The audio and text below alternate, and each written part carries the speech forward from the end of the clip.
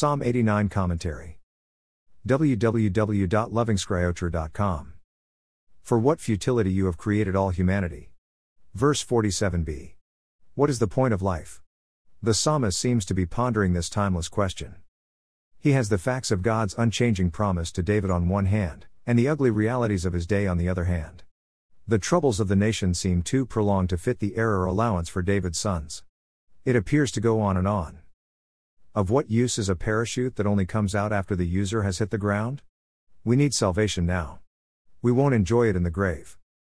This psalm has several thoughts. The first section deals with God's love, the history-long blessing on the nation, and the specifics of the blessing as it applied to David's dynasty. The Lord God promised David an everlasting dynasty.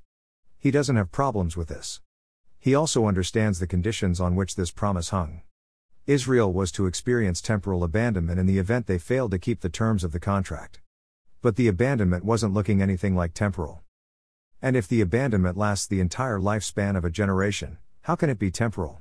By this time, death will have shut down every hope of restoration for that generation. The psalmist is toying with the concept that restoration needed to come in time, before the grave. But the New Testament saint knows better. Restorations did come at Calvary, though it didn't have the description and expectations of the psalmist. The saint now knows he has experienced restoration by the new birth. They can bask in the victory that a restored community enjoys. The enemy is sin. The war must be won. Individual battlefronts of the desires of the flesh, drunkenness, sexual immorality, greediness, and hatred, among many others, must be won by the saint. Then the saints can rejoice in God's name all day long, they can celebrate His righteousness. They will have known that righteousness and justice are foundational elements of God's throne. The rule of God will have come. This is everlasting. It is this dynasty that David's imperfect model represented.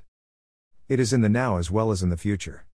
The Lord simply keeps shifting the gears of the ship. The psalmist looks back at everything and resigns in the praise of the Lord God.